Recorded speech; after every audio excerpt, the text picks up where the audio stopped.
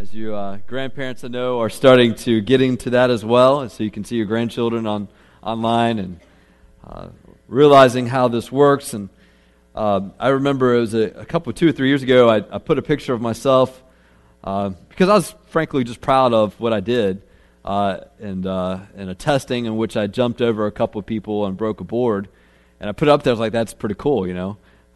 Then I got these comments like, "You didn't really do that. That was Photoshop. You didn't really." I thought, no way, I really did. And I realized that in this era where you can put up any image and say, "This is me," that you can't really tell when someone really did do something or whether it's photoshopped in. And so that's the era we live in, is the time where we can present ourselves how we want to be seen.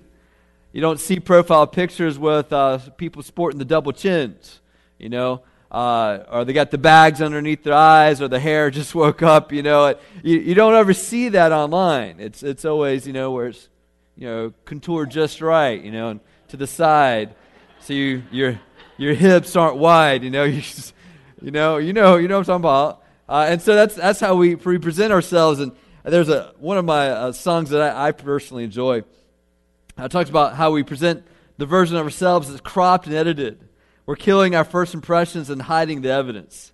Photoshopping the blemishes, these lies of perfection are the cries of desperation. Men who won't accept this, holding their breath, dying 1,000 deaths, forgetting this beauty inside this mess. What else can we expect? We obsess over Twitter numbers, checking ours and comparing them others.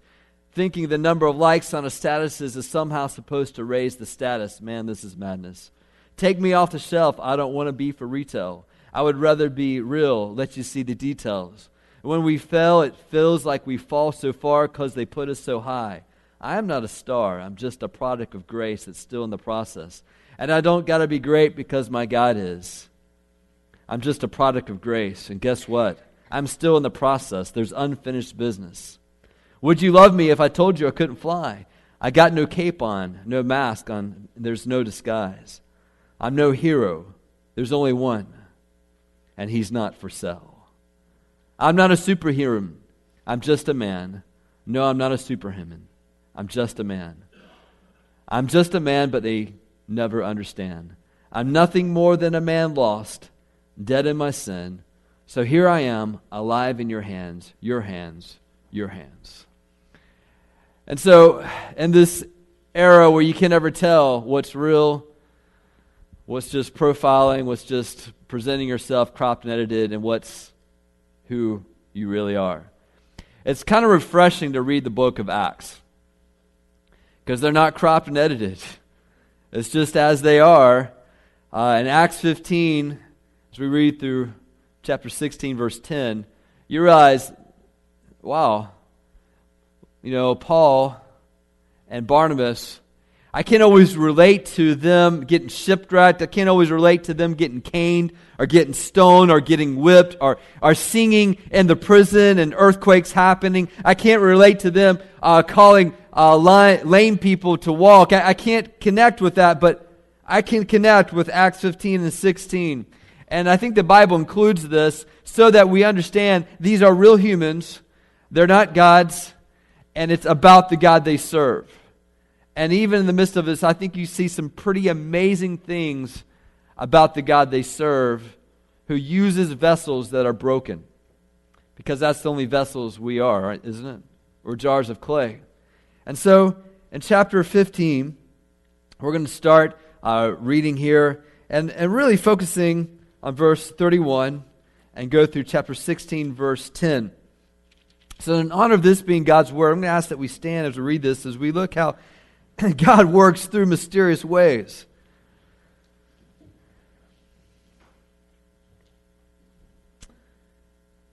This is the letter that was given by Jerusalem to settle disputes. When they read it, they rejoiced because of its encouragement. And Judas and Silas, who were themselves prophets, encouraged and strengthened the brothers with many words. And after they'd spent some time, they were sent off in peace by their brothers to those who had sent them. But Paul and Barnabas remained in Antioch, teaching and preaching the word of the Lord with many others also. And after some days, Paul said to Barnabas, Let us return and visit the brothers in every city where we proclaim the word of the Lord and see how they are." Now Barnabas wanted to take with them John, called Mark. And Paul thought best not to take with them one who had withdrawn from them in Pamphylia and had not gone with them to the work.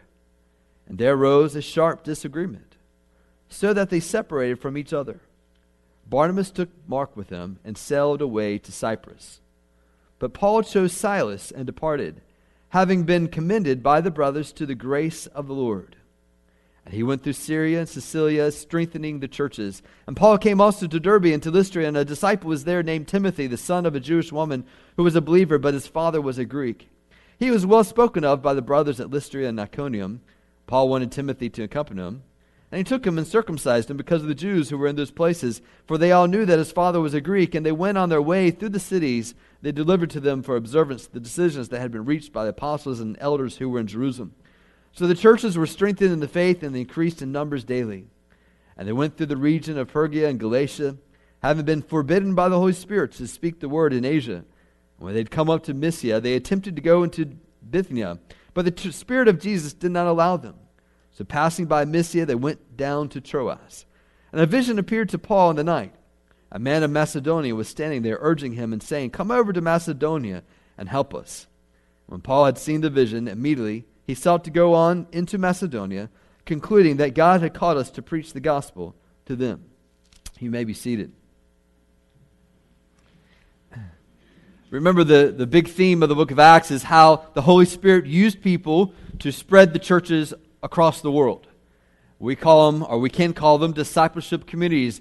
People gathering together, learning about who Jesus is and what He's taught so that they could follow Him and accomplish the mission Jesus gave them. We see a version of that in Acts chapter 1:8. Go into Jerusalem, Judea, Samaria, to the uttermost parts of the world, being a witness of the things that Jesus taught. And so that's what's happening.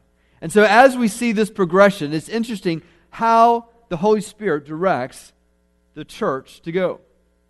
And in this decision we see, and especially in chapter 16, explains a lot of how the world is today. And so we see this decision that makes patterns for how the world would work in the next couple of thousand years.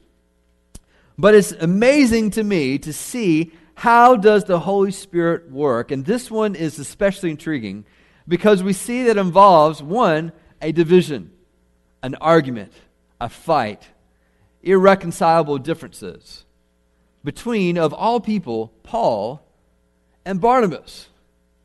These two men that God has used that have been, up to this point, been a specific dynamic duo as they are coming together, reaching the Antioch church, had their first missionary journey, now back in Antioch, teaching together, going to Jerusalem, help understand a doctrinal matter. Now they're back, and they have been inseparable up to this point. You remember, Barnabas was the one who kind of vouched for Paul.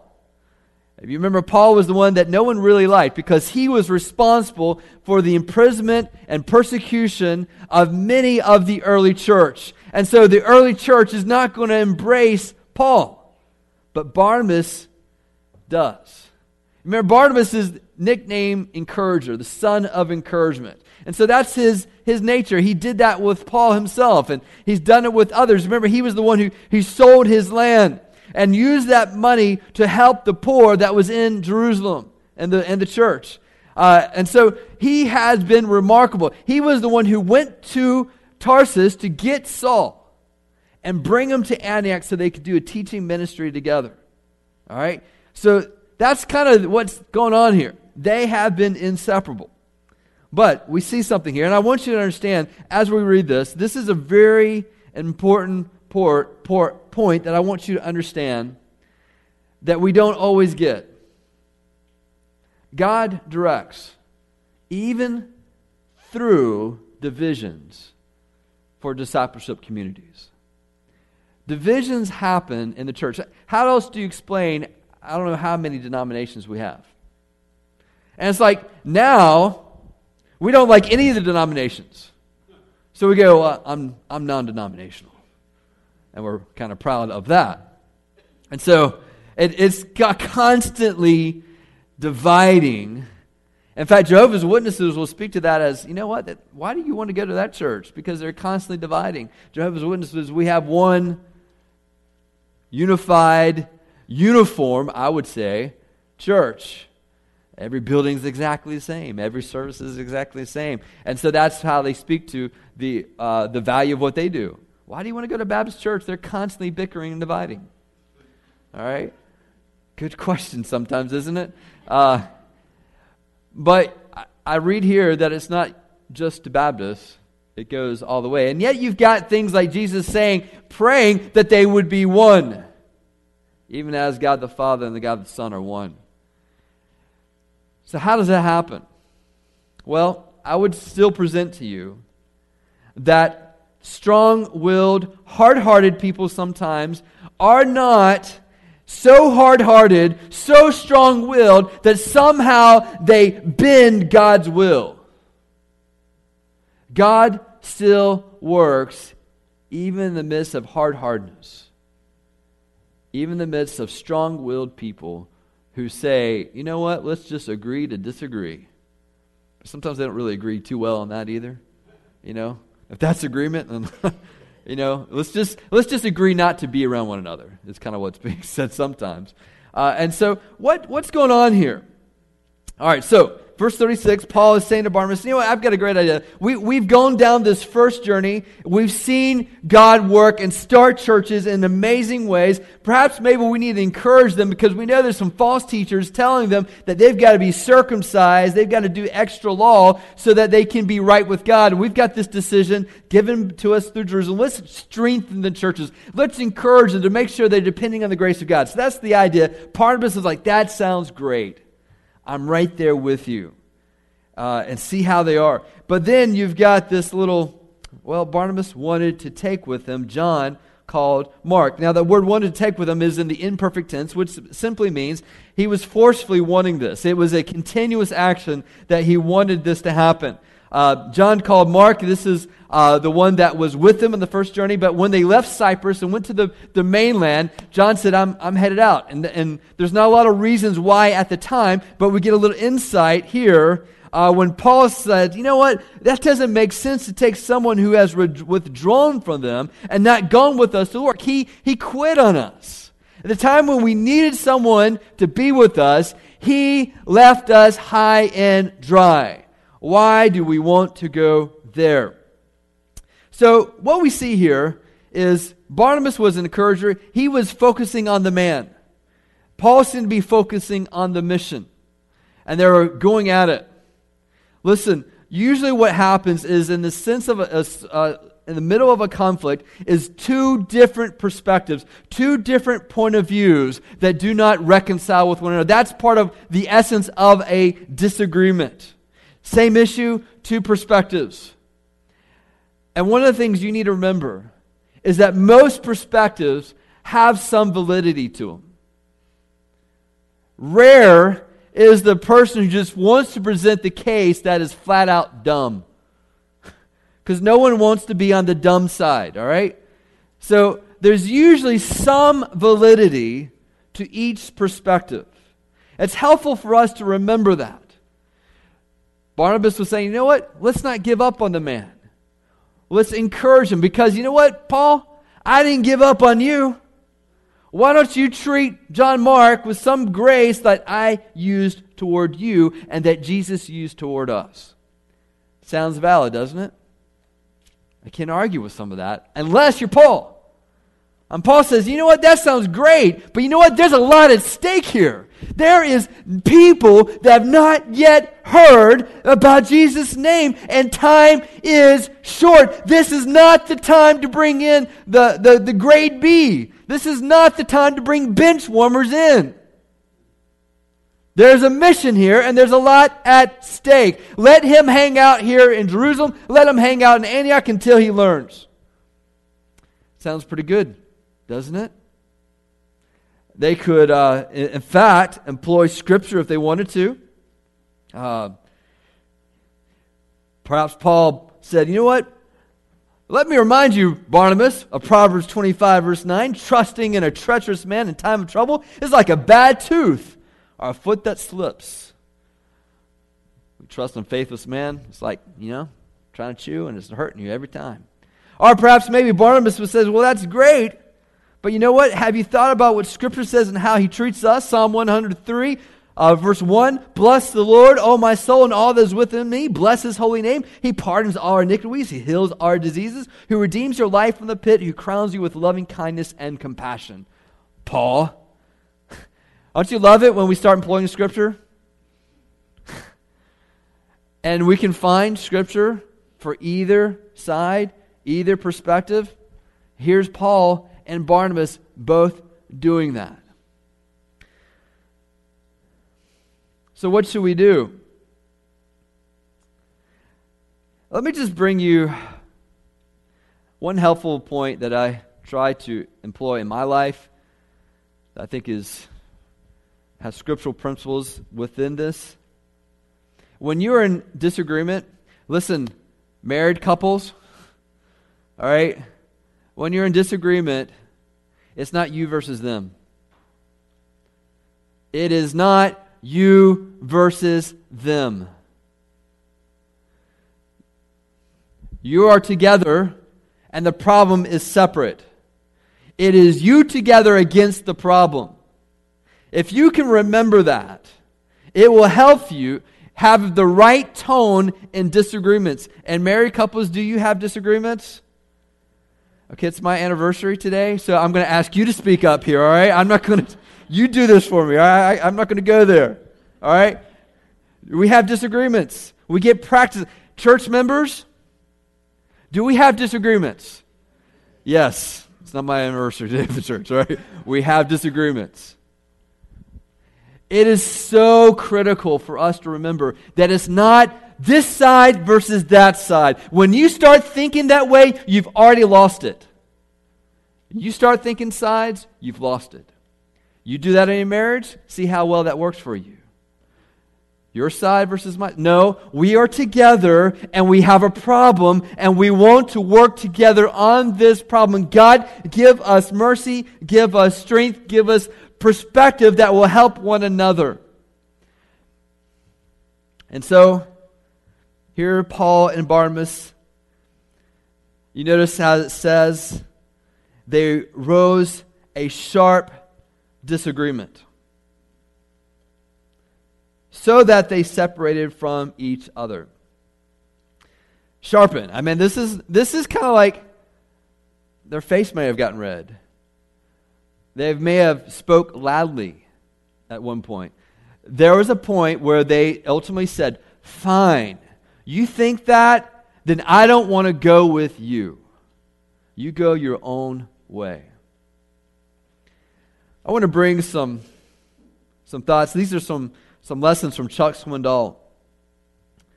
Speaking of this, when in a disagreement, work hard to see the other point of view. This is what you pray for. You pray that you can listen, okay? Listen, not to what you think you hear. Listen with honesty, objectivity, and most important, humility.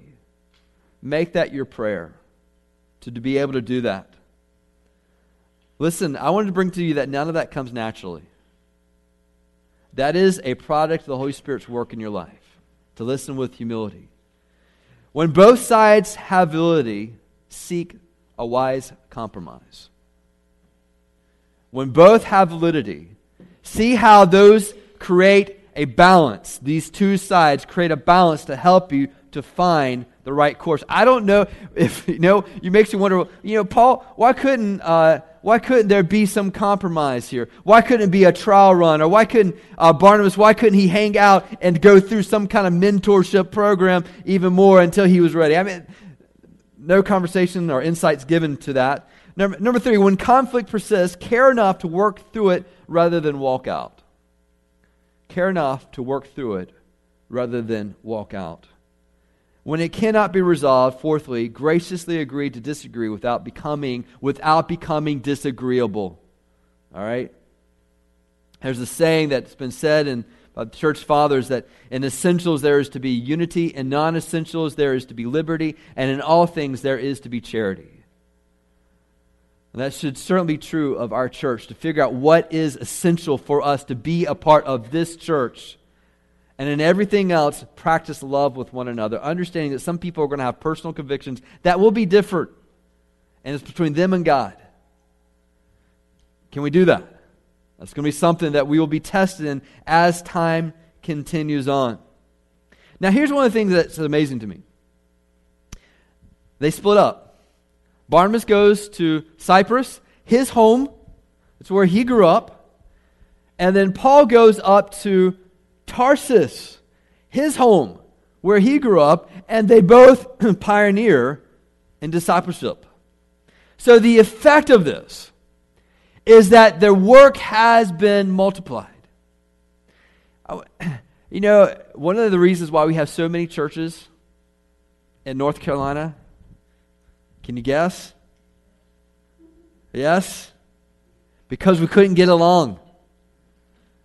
It wasn't because we had these great church planners and pioneers. It was like, fine, if that's how you want it, you go, we're going to go and create our own church. And so you have churches like Harmony Baptist Church or New Unity Baptist Church or Sweet Love. Or, I don't really know any of those churches, okay? So I'm not picking on someone's home church. But chances are there's some county that has Harmony Baptist Church or Unity, some unity in it. Why do they name it that? Because it's where the opposite of where they came from.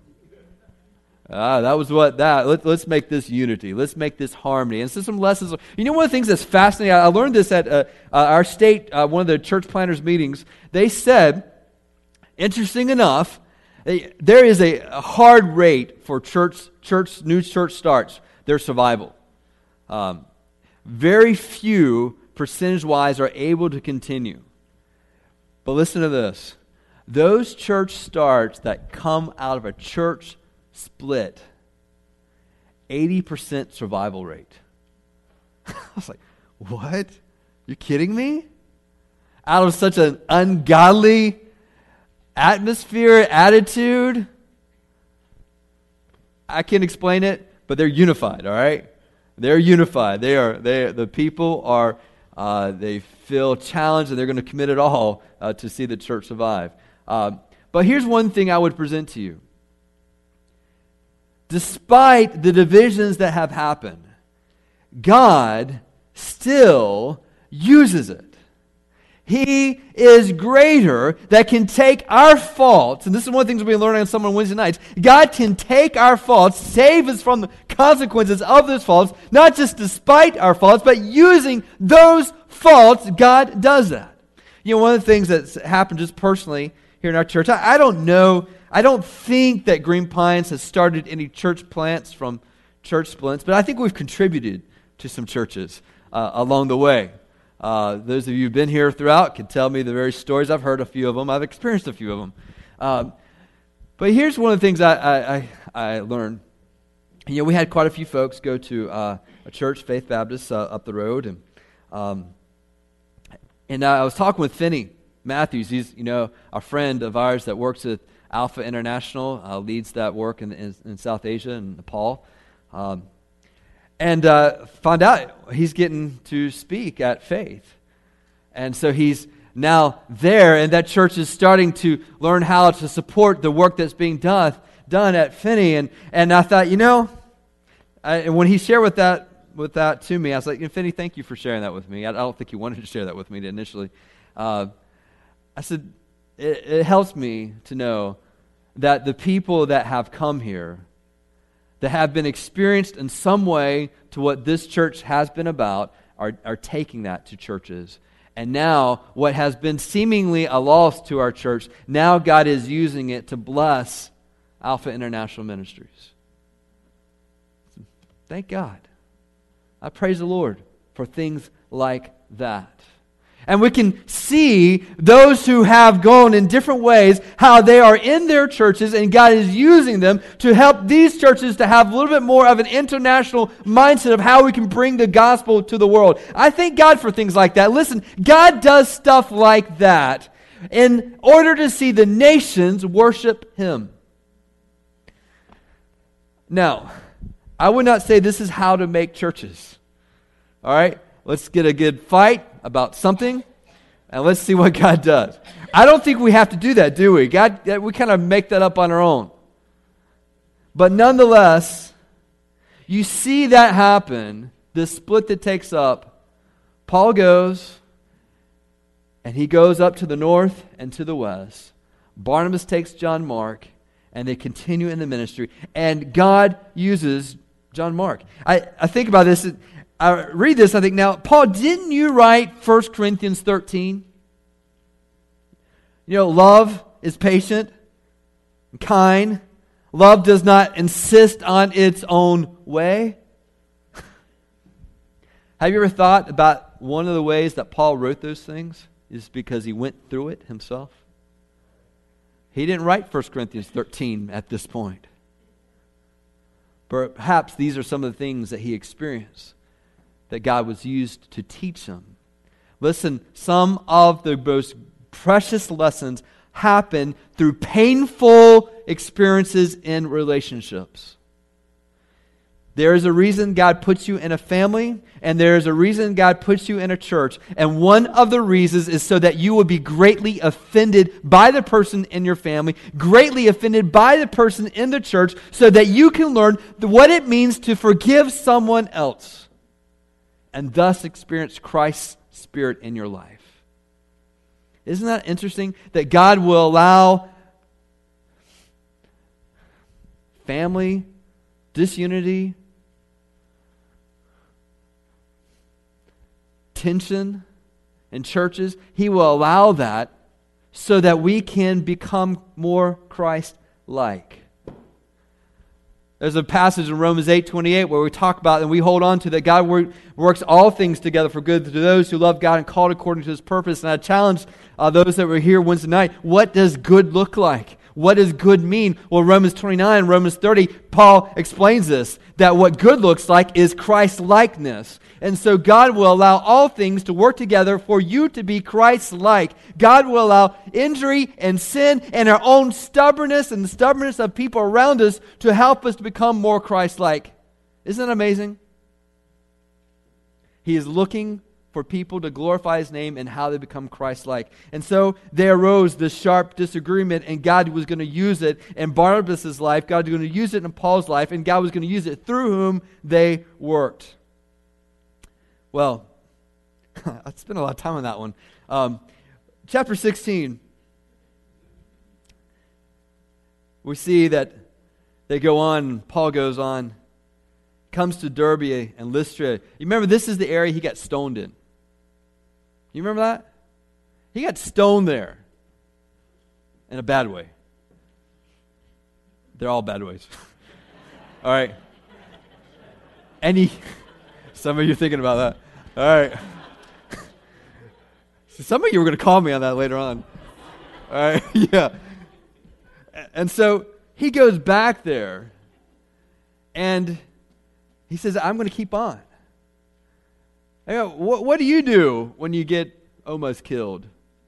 He goes back there, and there, not only does he continue the ministry, his ministry gets added to by a man named Timothy. I don't know if he was learning a clue from Barnabas and how to raise up younger people and to pour their life into them, but Timothy becomes that man for Paul. John Mark doesn't, but Timothy does. But you know what's fascinating?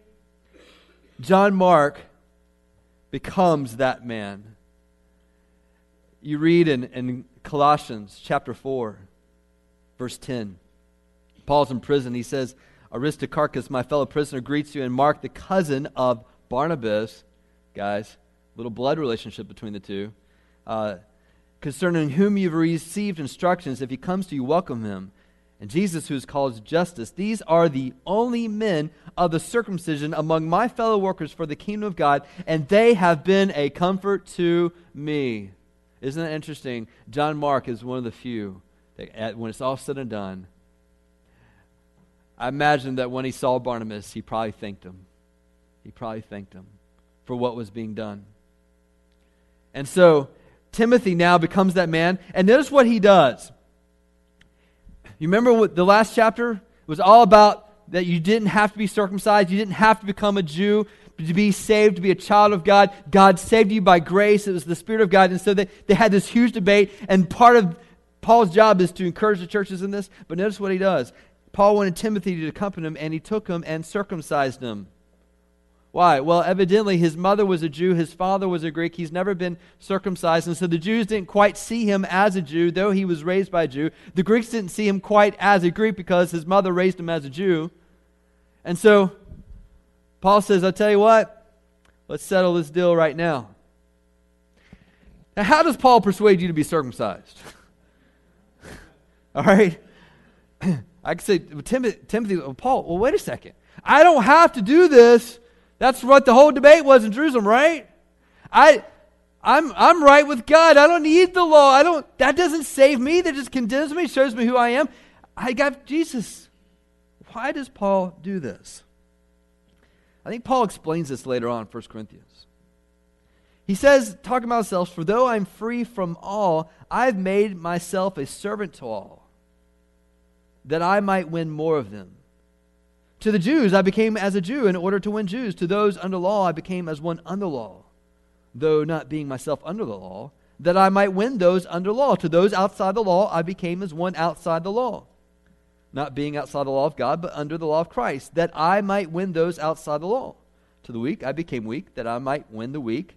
I've become all things to all people, that by all means I might save some. I do it all for the sake of the gospel, that I might share with them in its blessings.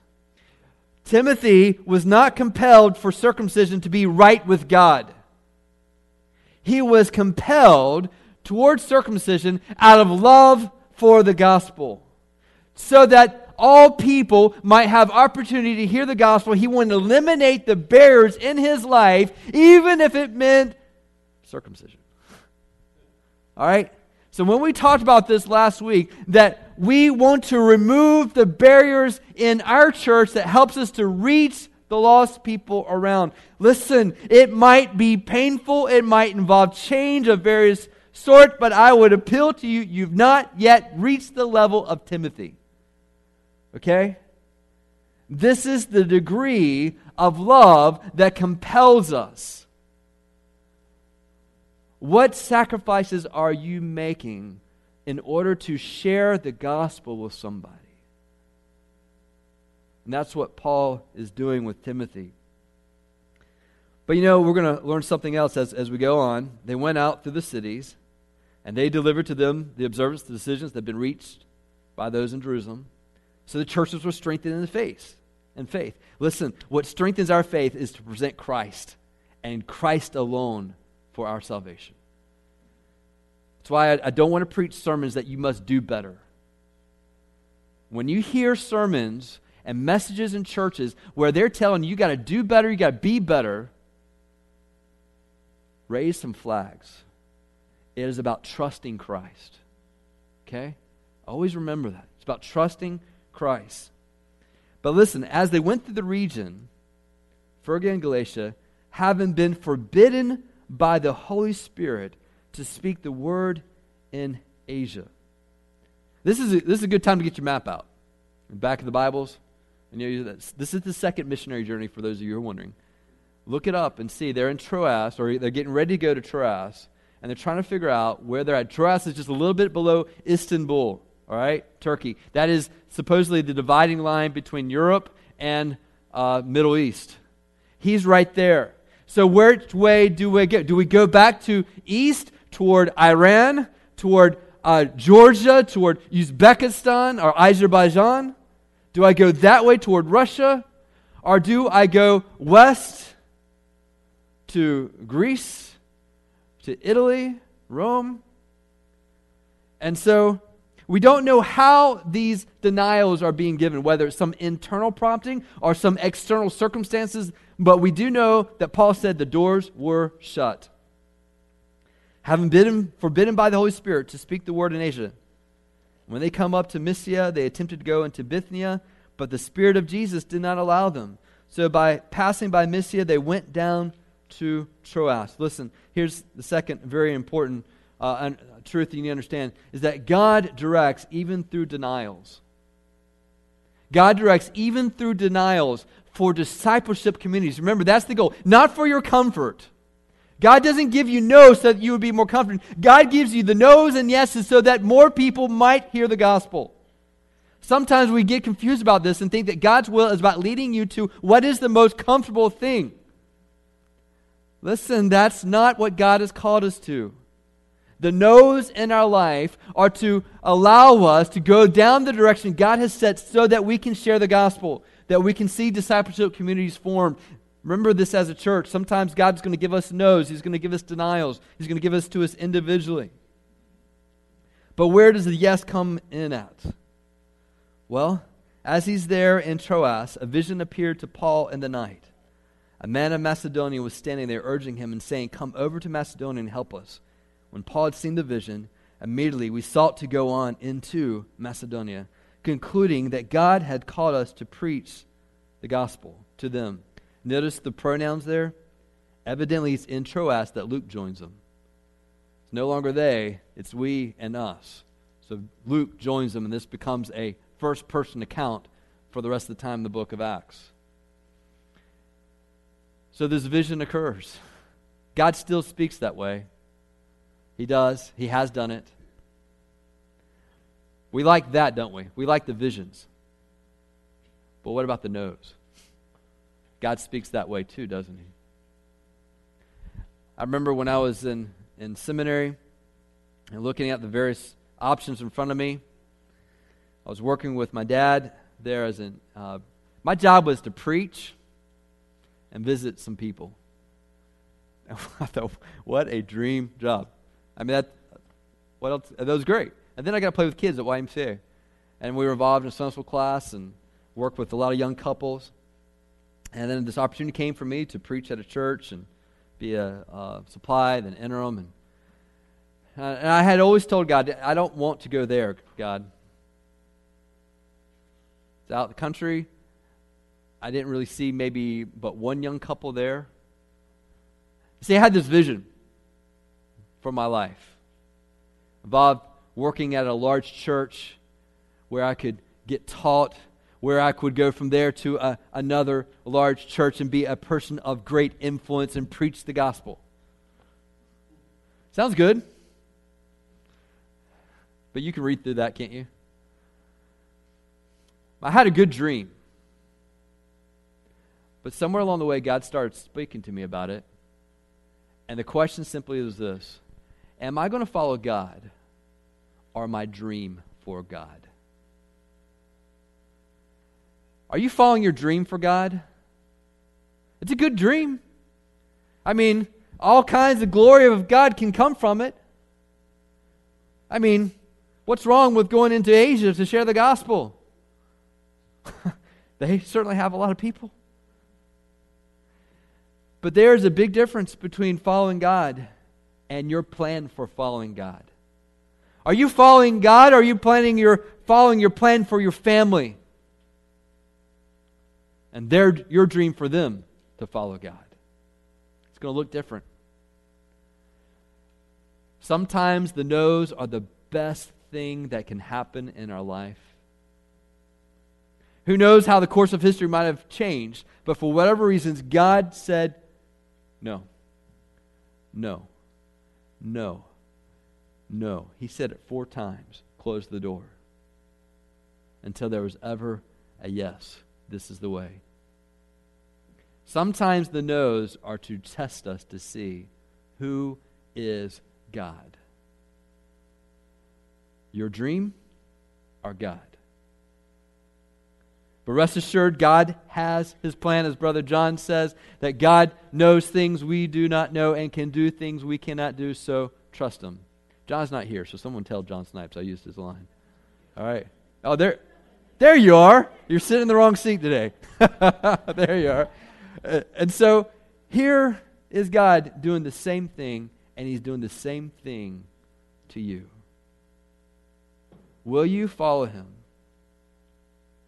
when there's denials?